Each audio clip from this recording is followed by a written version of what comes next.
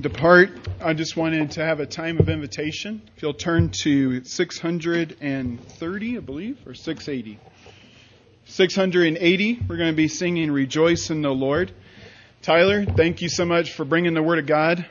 I was really just planning on him preaching what he preached at camp. What a blessing for him, as God's worked in his heart to just dive right in, study the Word, prepare something new. I'm so thankful you did that, Tyler. And revival, daily, personal, based on the Word of God. And decisions based on the Word of God. And Tyler did a great job giving these steps for continual revival and just the facet that revival begins and ends with God. How about you?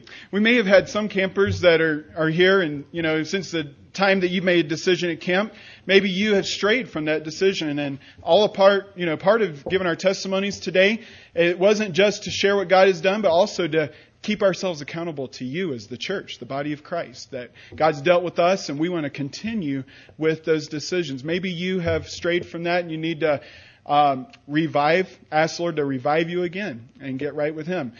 I hope that your heart's been stirred as you've heard these testimonies. Maybe some of you need to deal with some sin in your life and follow the example of our young people. The church. This is not the church of tomorrow. It's the church of today. Our young people are.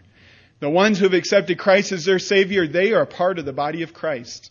And God has used them today to use the Word of God and His dealings with them to work in your heart. And if the Holy Spirit has dealt with your heart, I beg you to respond.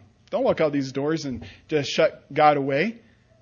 Respond to Him. You can pray there in your seat, or you can come forward and pray here. But we encourage you to respond to the Word of God. We're going to sing the first and second verses of Rejoice in the Lord. If you'll stand with me and sing